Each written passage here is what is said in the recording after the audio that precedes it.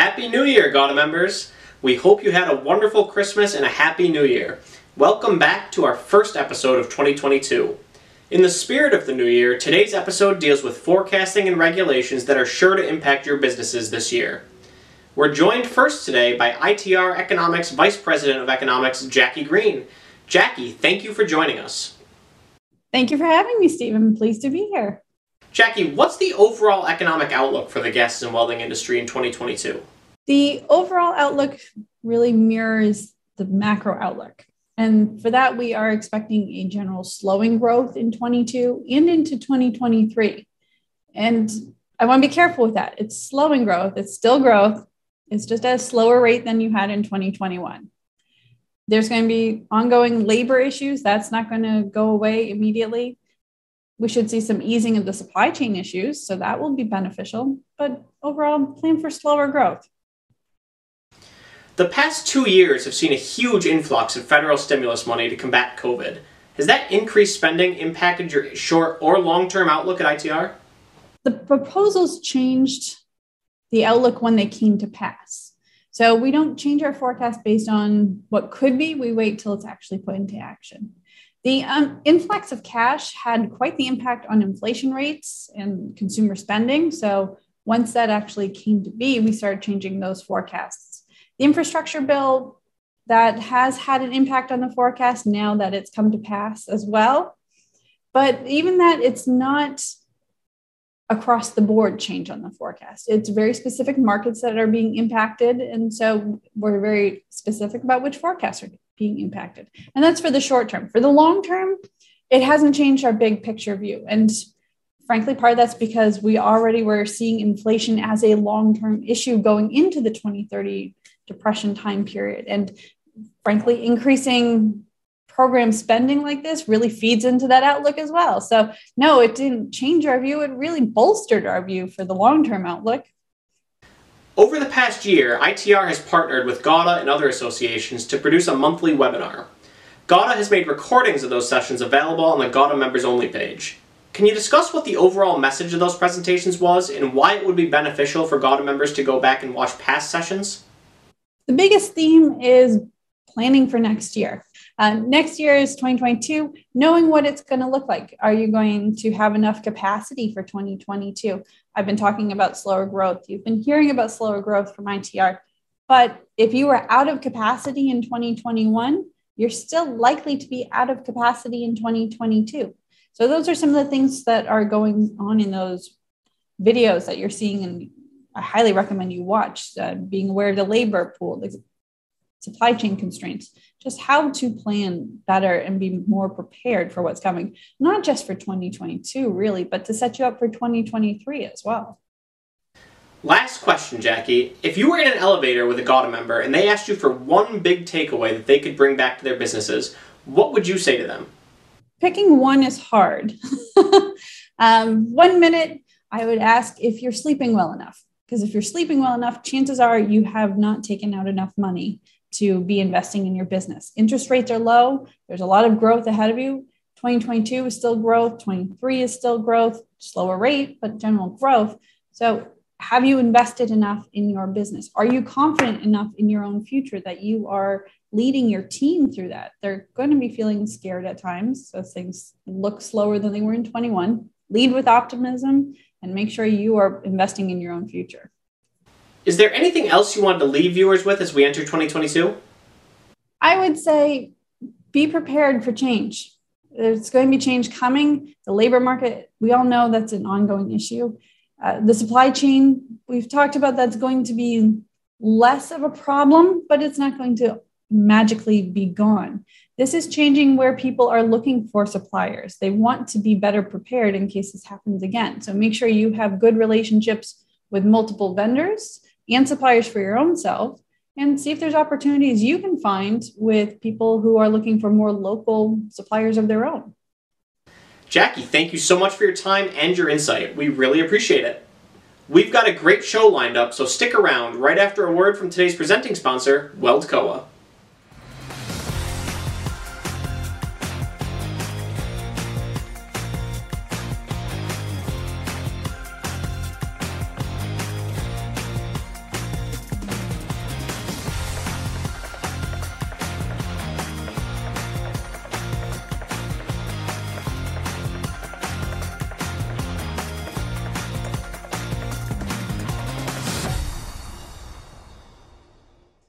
Next up today, we're lucky enough to be joined again by GATA consultant Rick Schweitzer. Rick, it's always a pleasure. Thank you for being with us. Rick, one of the biggest hot-button issues over the past several months is the topic of vaccine mandates. Can you give viewers the cliff notes on what those discussions have centered around? The Biden administration's policy is that everybody in the country should be vaccinated. And it's become clear that for good or for bad, there's a certain percentage of citizens who are resistant to that mandate. As an employer, you're going to end up with a certain percentage, perhaps, of your employees who are unwilling, or in some cases medically or for religious reasons, unable to get a vaccine.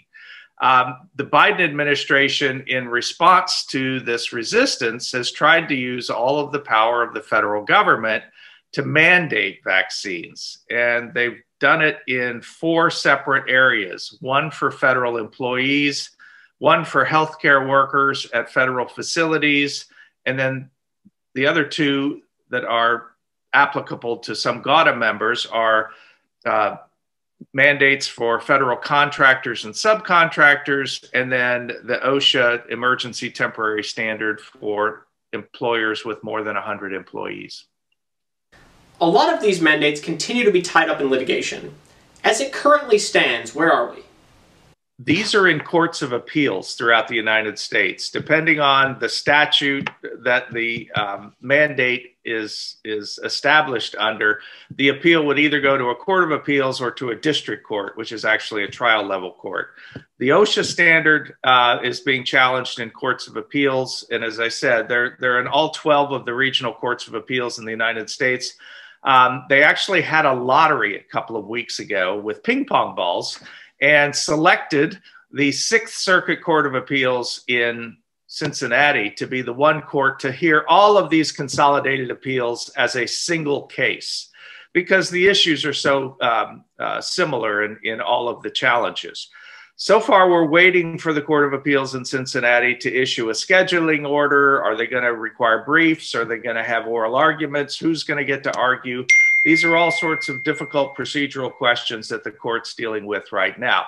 But prior to that consolidation lottery, the Fifth Circuit Court of Appeals, which is based in New Orleans, issued a stay of the OSHA emergency temporary standard. They said that the president and OSHA did not have authority to issue this kind of a healthcare mandate, which goes well beyond workplace safety, and in fact regulates or attempts to regulate a personal health decision.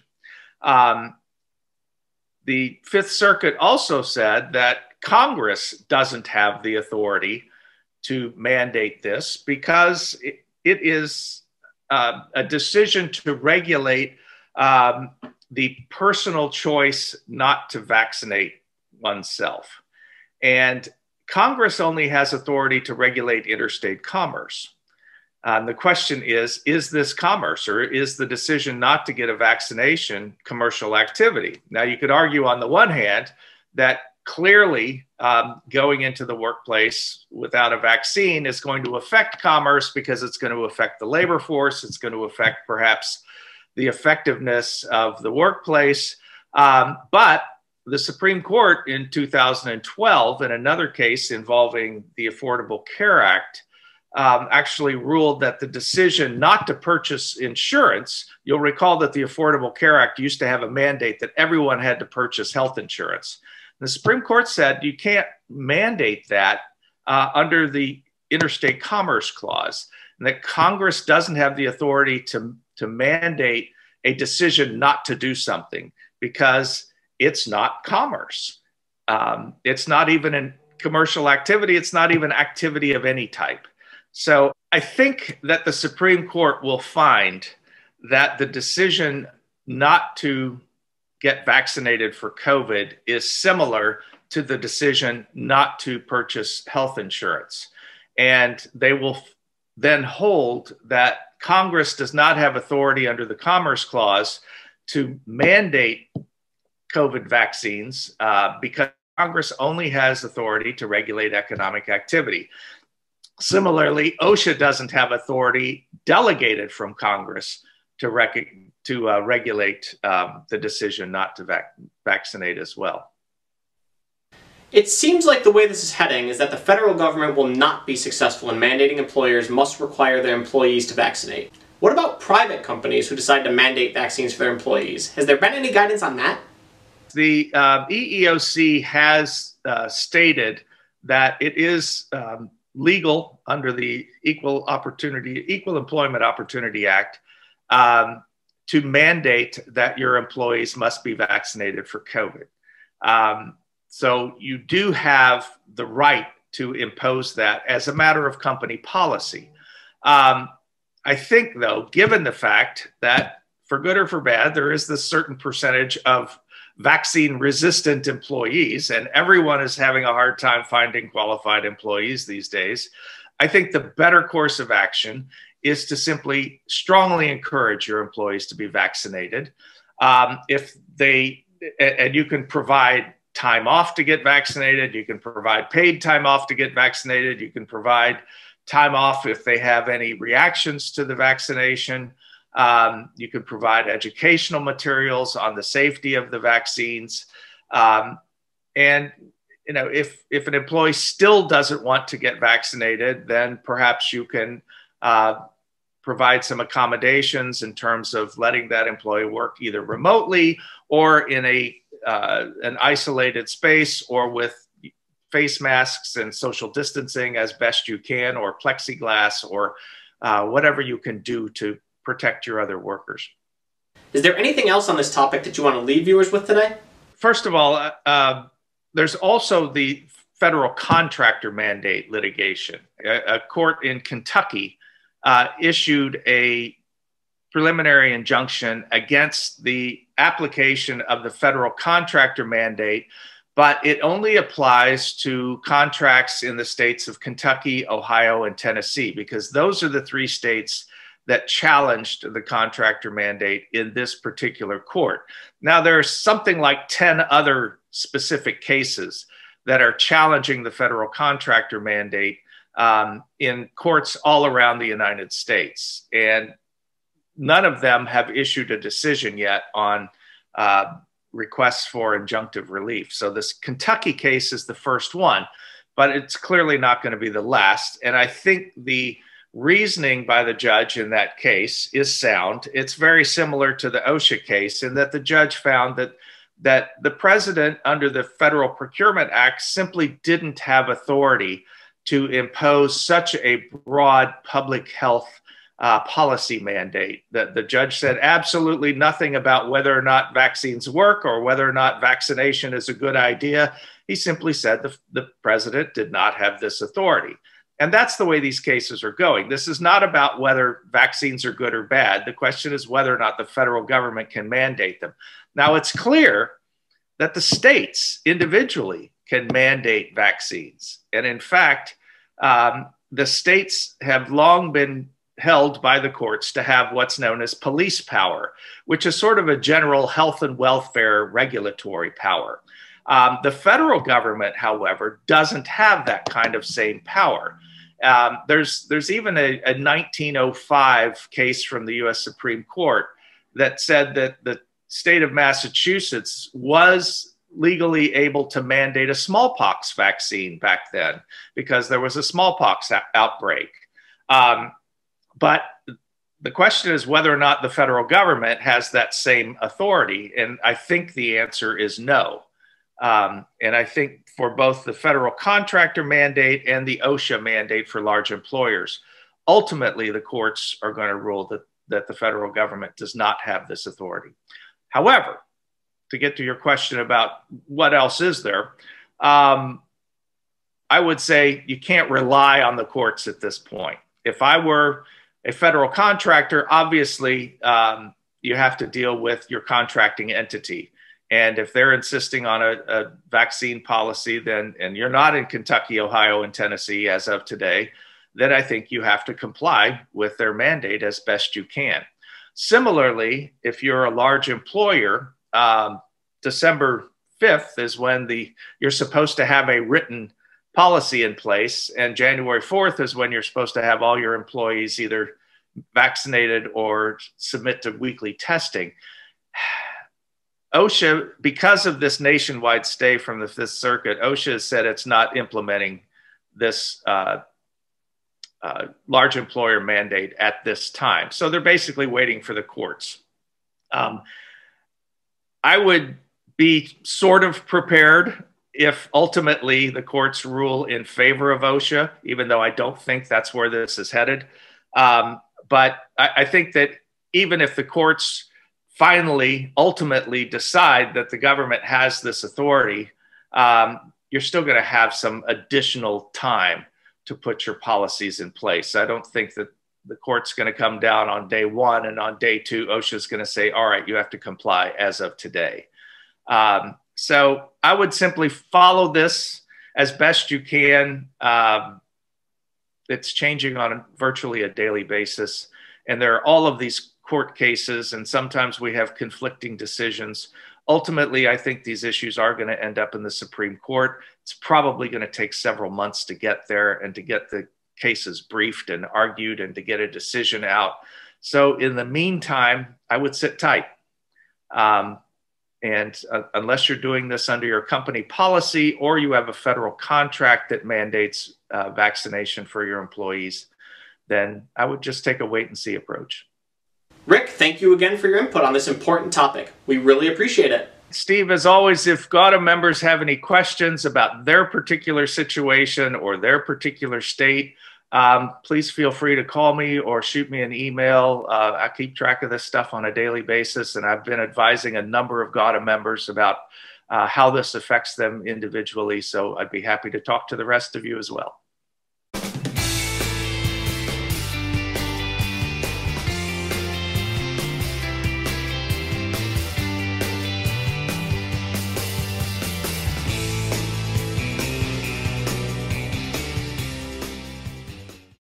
Today's member news segment is brought to you by Anthony Welded Products, 4 generations strong since 1958. American Welding and Gas Incorporated announced the acquisition of Sexton Welding Supply Company. Mississippi Welder Supply Company announced the winners of its 2021 Spark Young Minds Grant. This year's winners were all Wisconsin high schools. The winners were Cameron High School, Greenwood High School, and Spring Valley High School. Prism Visual Software announced Craig Morty as its new CEO. Dover Corporation announced the acquisition of Acme Cryogenics and Rego. The acquisitions are both geared towards bolstering Dover's clean energy portfolio. Welders Supply Company of Louisville unveiled its new logo. Kaplan Industries appointed Dave O'Connell as its Western Regional Sales Manager.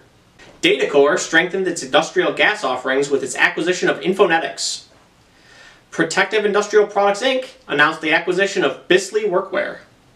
Trackabout released its new brand identity with a modern logo and website. Tomco announced the formation of Phase 2, a division of Tomco Systems focused on producing cryogenic storage and shipping equipment to service the life science industry. Rick Hill officially retired as President and CEO of Catalina Cylinders. David Silva succeeds Rick as President and CEO. We wish Rick well in retirement. Nexair announced the acquisition of Logan Hagen Welding Supply. To read more about any of these member news items, or to submit member news of your own, read the full January 1st GATA Connection in your email inbox today, or by clicking the link in the description below. Cavani Group's new 6000 series high-pressure regulators for cutting and welding applications offer the highest performance and longest service life in the industry. Cavani Group, wherever gas is used, we are there. Finally, we're lucky enough to be joined today by GATA's Women of Gas and Welding Committee co-chair, Sue Reiter. Sue, thank you for being with us today. I appreciate you asking me to be here. Sue, the Women of Gas and Welding Committee just became a formal GATA committee recently. Can you discuss that process of becoming a formal committee and what the mission of the Women of Gas and Welding Committee is? Well, I've been involved in this industry for a long time, probably working with our distributors within our products since 2006, probably. So I started going to GATA conventions way back. And I remember, the first one I went to, and I think a couple other women on the committee can admit to, there were probably at that time 1,200 people. And of those 1,200, there were probably about 5 women, which was okay. So over the years, getting to know some of the distributors and the owners and stuff, you start seeing the second, third generation. And some of them were asking me to, hey, they've got some women working for the company or their daughter. They were asking me and others if we could, work with them, maybe mentor them a little bit. So that's kind of how the idea started, because I started working with them. So I think it was in 2011. We had our first kickoff. It was in the Gauda National. And it was sponsored by a supplier, and we had a cocktail party and had a huge turnout. And so it just kind of went from there. We established a formal leadership team in 2012. We actually went to Chicago, the leadership team on the WDW committee, and we formed our mission statement. We actually had somebody from Air Products help build that, and we met for a day or two there to come up with the mission statement. So, and we can get into what that mission statement is. Basically, it was just to, help promote success of women within the gases and welding industry, and to support them, network. And it's funny because a lot of the men would say, well, we don't have a guy network. And it was like, this is already a guy network. And it was just more to help informally to do that. And then that's how we got into other things in the scholarships and all that. So that's when I say it's come a long way, baby, it's come a long way. So again, starting in 2011 to where we are in 2021 now. So again, a lot of meetings, a lot of conference calls, a lot of discussions with Gauda, the board, and now we are an actual committee within Gauda. So you just touched on it. This is still a very male-dominated industry. Are there any misconceptions about this industry that the committee seeks to clear up? Oh my God. Like I said, I've been in this industry 30 plus years with Air Products and chemicals, and we're no different. It's very male-dominated because you think about the welding and gases industry. You're walking into steel mills and plants, and within my company, though, it's very diversified, food accounts and things like that. But this industry itself, even to attract females, I think there's a misconception that it's dirty, it's not fun, So to answer your question, yeah, I think we're getting better, and that's what we're trying to do is the awareness of it. Even getting women into the scholarship that we established for a female welder, just the opportunities there. But now the other scholarship that we're working on is more of a professional scholarship, whether it's working for a major gas supplier or a major equipment supplier or whatever for females. So I think you're seeing, like I said, there's a lot more women in attendance at these things. And I think it's because of the awareness that not only ourselves, but others are trying to create.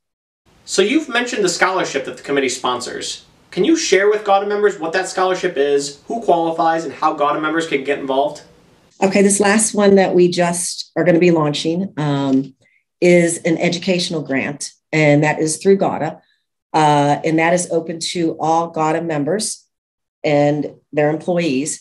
And it will be to a female, and it will be U of I, University of Innovation Distribution. So that will be we'll send a female from a Gauda member or one of their employees to this. I think it's a 3-day conference, so it's a more professional advancement. So that will be open. We're going to kick that off at the spring and send that person in 2023.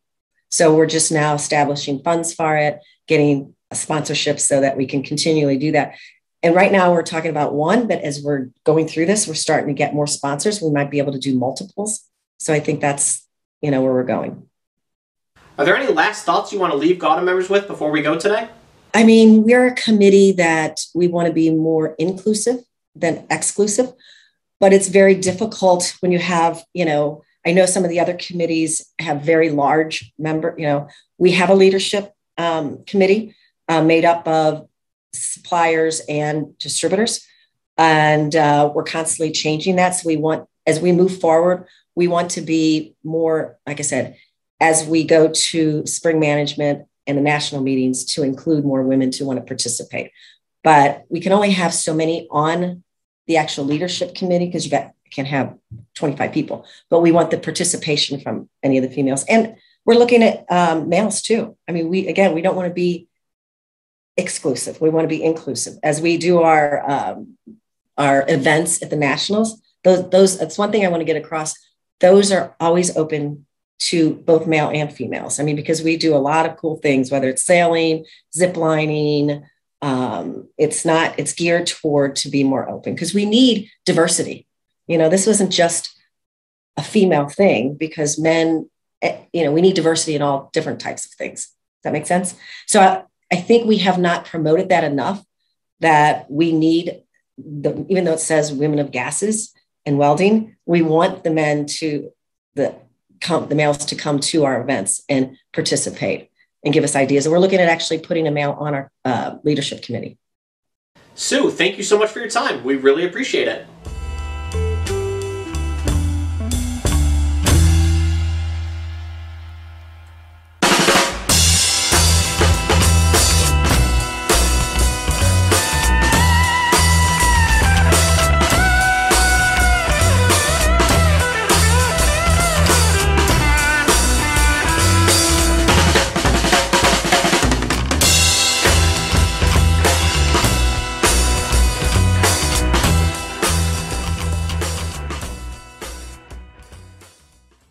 Thank you so much to all of the GAUDA members who tuned in today.